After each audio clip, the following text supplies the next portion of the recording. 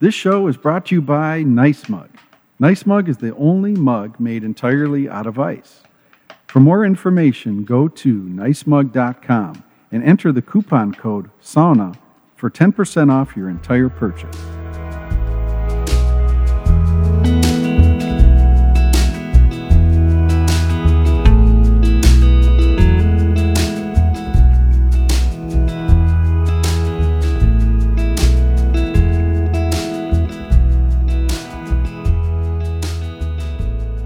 Well, hey everybody, this is Glenn with Sauna Times, and hey, this episode of Sauna Talk is dedicated to you, to you who have a project looming, something you've been thinking about, something that's been in your head. Maybe you're at your office somewhere or driving somewhere, and I just want you to maybe close your eyes, not if you're driving, but if you're at your office or just sitting there, and just imagine like a project that's been kind of nagging at you. I don't know, maybe it's fixing the fence in the backyard or putting in shelves in your garage, or hey, it could be building a sauna in your own backyard.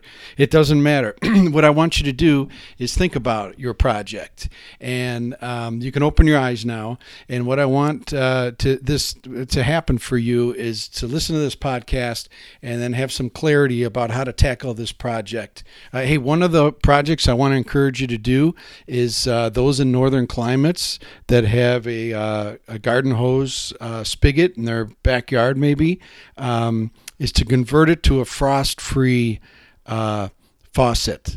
It's a great thing to do, and the big box stores sell them, Menards, Home Depot. It's super easy. It's a great little project. So if you don't have a project, if you're not imagining one, I want you to imagine this one, because I'm staring at the spigot coming off my backyard, and I love it because when it's too cold to have the outdoor shower running, it's just super awesome to take a 5-gallon sheetrock bucket, which I often use in the sauna hot room, for cold water and stuff. And you can be it could be 0 degrees in January, and you come out and you're wearing your bathrobe or just a towel or maybe nothing, and you just stick your bucket underneath, turn the water on. It's one of life's simple pleasures, is to be able to access water when it's 0 degrees outside. So let's just run with that project. I will put a link in the show notes here to how to do this. It's a simple little home improvement thing. So back to Terry and Sauna Talk. So this is part of the 218 series.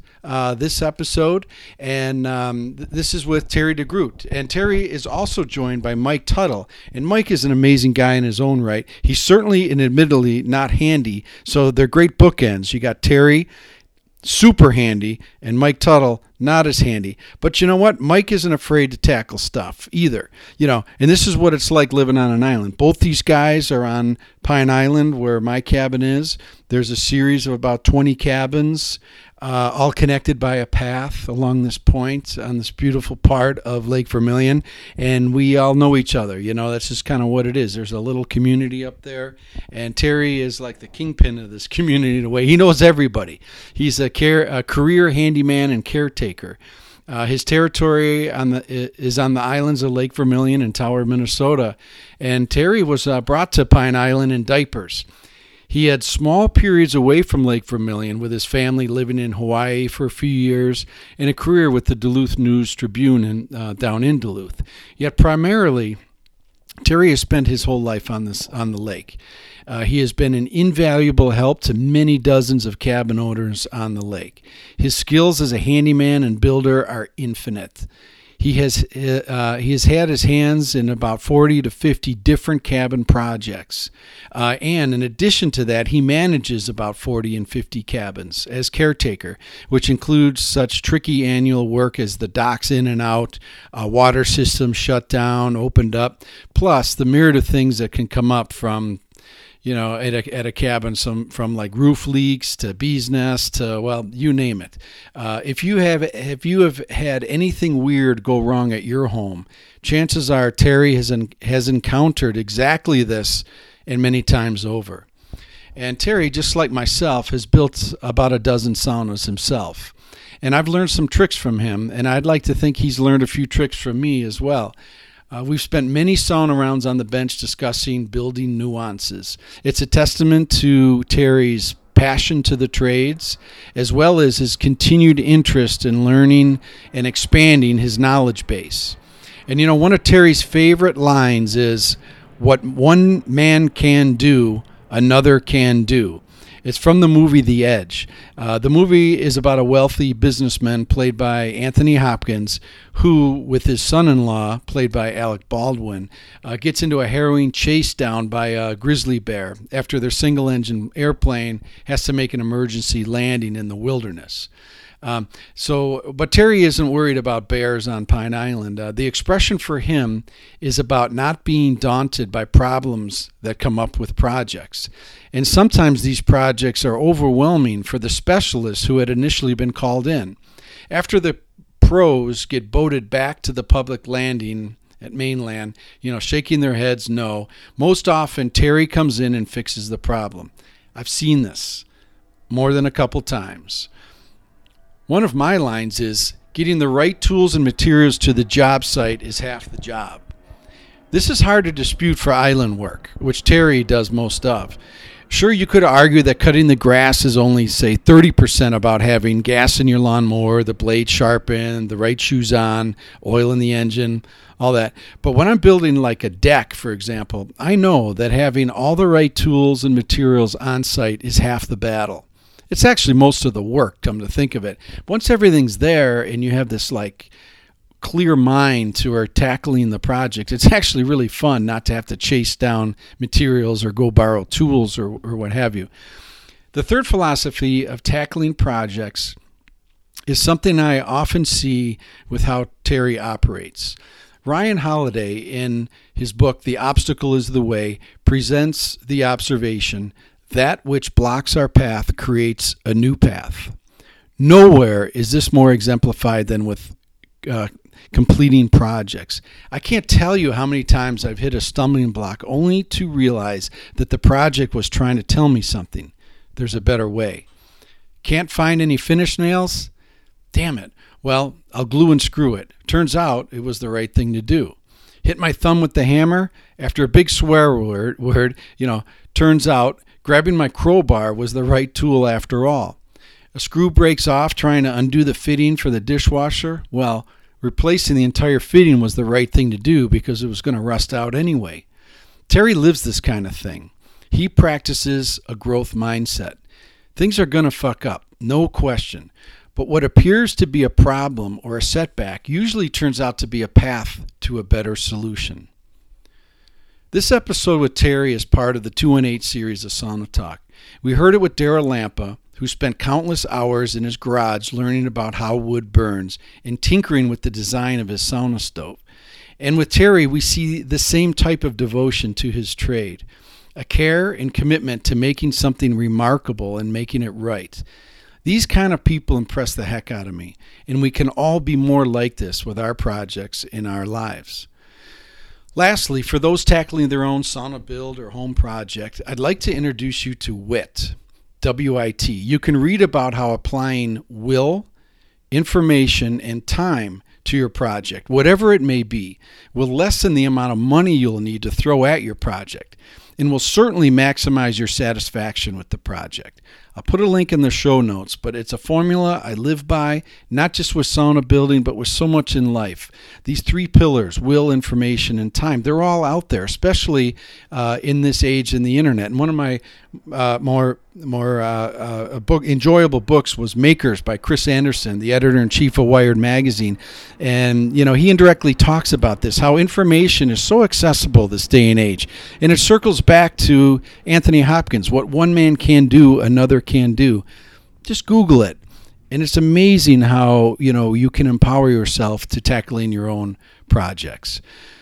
So Terry is one of my top mentors. He saved my ass countless of times at the lake. I try not to bug him as he's always going from one cabin to another, and you see his boat going by, I'm having coffee in the morning and you see the boat go the right way, heading to the right. And then, a little bit later in the day, I'll see the boat heading left, and he's always back and forth going from one cabin to the next, and he works hard every day. When I see him, I'm always happy, and we have a great time, and we sauna a lot together, and he just fixed my dock, and it's a perfect example about tools, right? So he didn't have this high lift jack, so I went to the L&M supply place in Virginia, Minnesota. He told me what tool to get. I got it. I had it ready for him. I had all the resources for him that he needed, and he was doing Project A, and he carved out a little time with his 2 assistants, and I wasn't even home, but I came home and he fixed my dock. The ice had jammed the base of the dock against the shoreline, and it actually, the power of the ice, bent it. And I'll be damned, but Terry fixed it. And that's Terry. That's Terry DeGroote. So without further ado, please welcome to this episode of Sauna Talk, Terry DeGroote.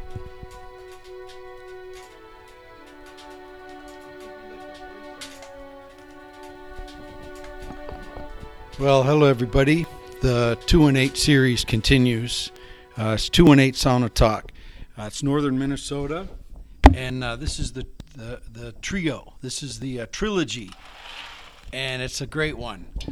I'm coming out of my cabin right now.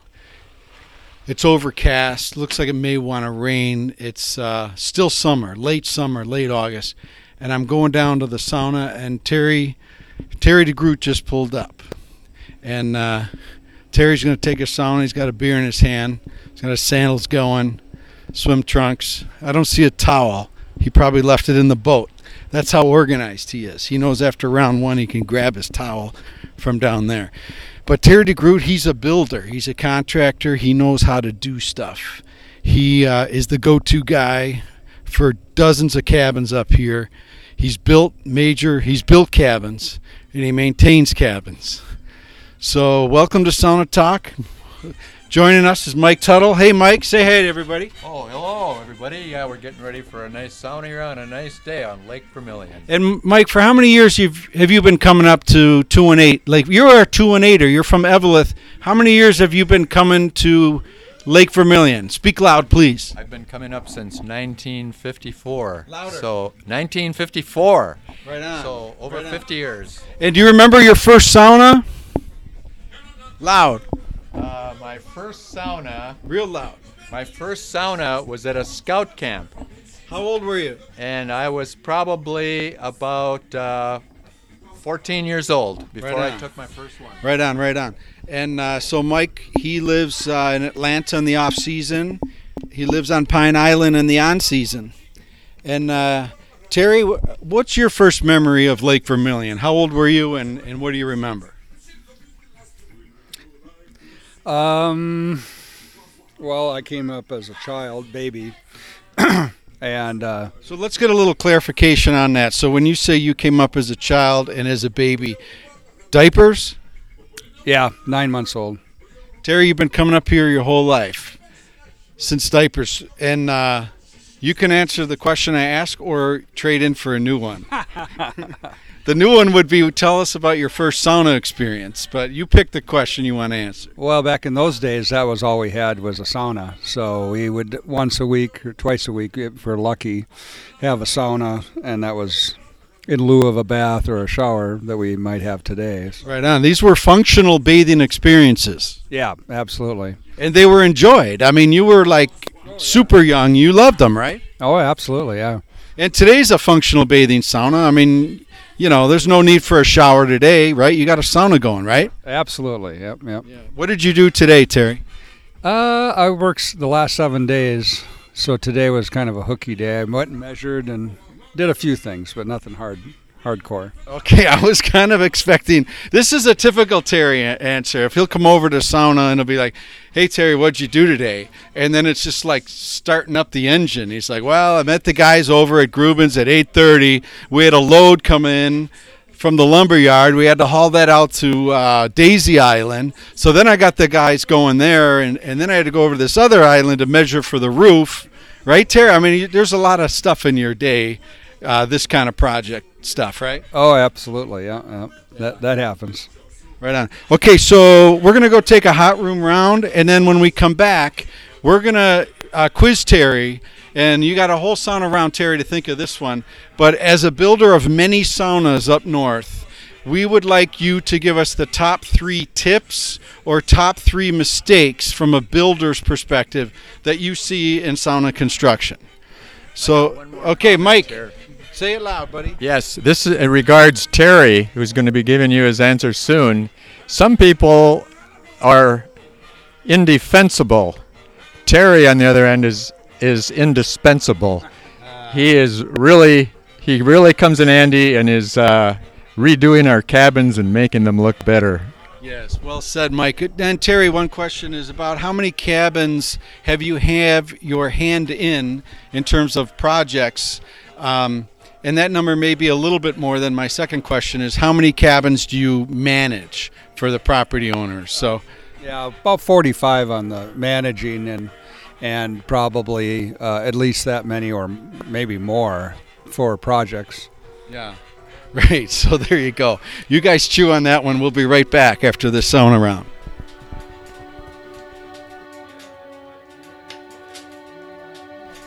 Well, okay, everybody, we're back. It's the end of round one. Just hanging out on the dock after jumping in the lake. So, Terry, back to sauna building, okay? You've built a bunch. About how many, would you say, or how many have you had your hands on? Maybe about a dozen. And these are cabin saunas. Electric and wood burning, the whole shebang, right? Yeah, not very many electric, but a few. Knowing everything you know about sauna building, what would you advise the listener? What are the top, 2-3 mistakes or top 2 or 3 things you really want to keep a focus on and do correctly with sauna? You're building your sauna. Well, the height of the ceiling is, most people would try to build like a normal room with 8-foot ceilings, but if you can reduce your ceiling height to 7, you're gonna find it more efficient. Okay, that's number 1, ceiling height. Number 2? Well, always try to include a fresh air intake. If you make with modern building materials, we can make these things so airtight that you may have a problem. This helps bring in maybe even if you get your sauna too hot, you can cool it down. Okay, so a vent would be number 2. Right on. So ceiling height, 7 feet, and then vent your hot room. Okay, number 3? I would say doing a proper vapor barrier. You're dealing with high humidity, high temperatures, and trying to keep your insulation dry. So use tape on all seams and a good caulk on the bottom to really seal that vapor barrier. Right on. Hey, have you ever seen tongue and groove paneling installed upside down? You've told me this about 3 times. Go ahead on that one. Well, people who are handy can think that if they reverse the tongue and groove and start at the ceiling and work their way down, they get a much nicer look, which is true. But your tongue and groove has to be installed properly from the bottom up. And I've seen it a couple of times. What you're doing is you're trapping any moisture. You could probably get away with doing that technique in other rooms, but not a sauna or bathroom with water because it traps water in the groove. So what you're saying is tongue up, groove down. That's right. And a guy could actually start from the top, assuming that it's no fun to do it that way. I mean, you don't want to start tongue up from the ceiling. Well, you can surface nailing, then you'd have no way to nail into the tongue, so you'd be surface nailing. Bingo. Well said, Terry. That was great. And I'm going to try to summarize that as a separate post. But you know what, Terry? I think talking about this is sauna talk, man, so we can talk crazy talk. I think you and I have it in us to build a $70,000-$80,000 sauna. What do you think? Would you want to do a project like that? We could collaborate together? Sure, as long as you're writing the checks. Okay. Or I get somebody to write the check. Now, this is my feature that I'm thinking about for $80,000, maybe even $100,000 something by the time you're done. I mean, we got to make a little coin on the thing, right?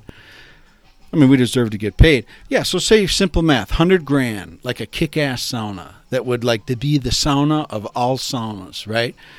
What I imagine is a stone wall water feature. You got anything that we could help build to help some of this $100,000? What would you think? Well, yeah, I mean, you'd be. I mean, the most important thing I could think of spending a lot of money on would be the foundation and a lot of concrete and Radiant heat, of course. yeah, radiant heat would be a good start.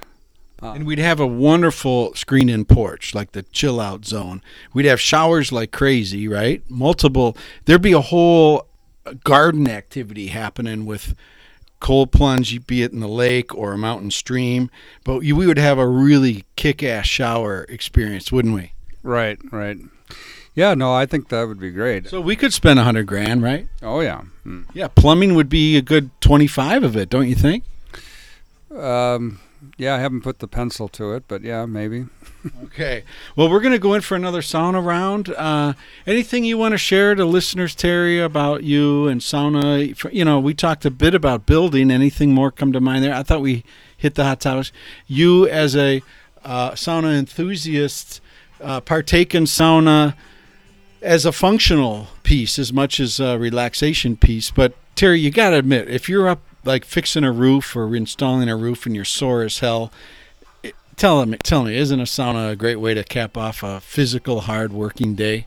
Oh yeah, yep. I think one of the benefits I like from a sauna is that it just seems like that day that I have a sauna, I sleep twice as well as I normally do, and it really puts you into a good mood for that, and sleep is a good thing. Sleep is a great thing. I totally understand what you're saying. As a matter of fact, I had that thought this morning. One of the reasons why I'm so excited we're taking a good 3-round sauna right now is my sleep got off in the last couple of days. There was that storm last night, and I don't even tell you what time I woke up today. I was kind of embarrassed how late it was. But now, if I'm going to get to sleep early tonight, I need this sauna to, like, tuck me into bed. So I totally hear what you're saying, and isn't it a great thing when you wake up after a night's sleep after a sauna and you're shocked at how late it is? I mean, that's a good feeling, right? Absolutely. Yep.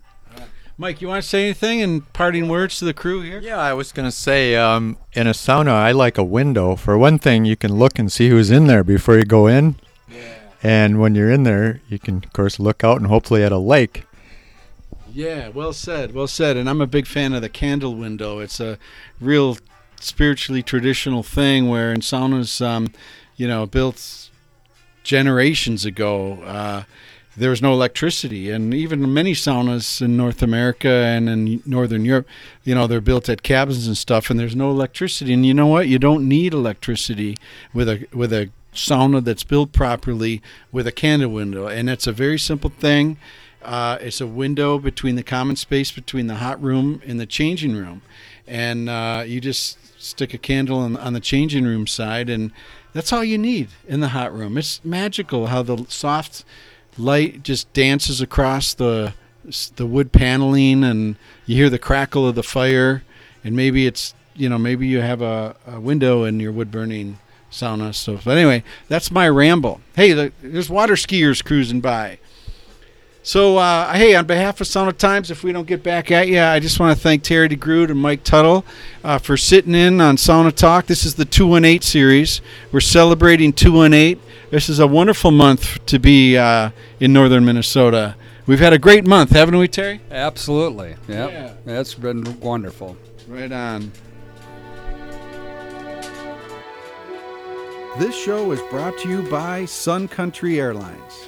Sun Country is staffed by cheerful humans, and wherever Sun Country flies, they are competitive and keep the airfare honest. So whether I'm checking out Temescal in Tulum or the Archimedes Banya in San Francisco, Sun Country Airlines is the first and last place I go for decent air travel. So Terry, if you could bring a mobile sauna anywhere in the world, where would you like to bring it and take a sauna? I'll have to think about it. Should we come back to that one? Sure. Okay, if you could take a sauna with anybody in the world, dead or alive, who would you choose? Oh, I don't know. I'll have to.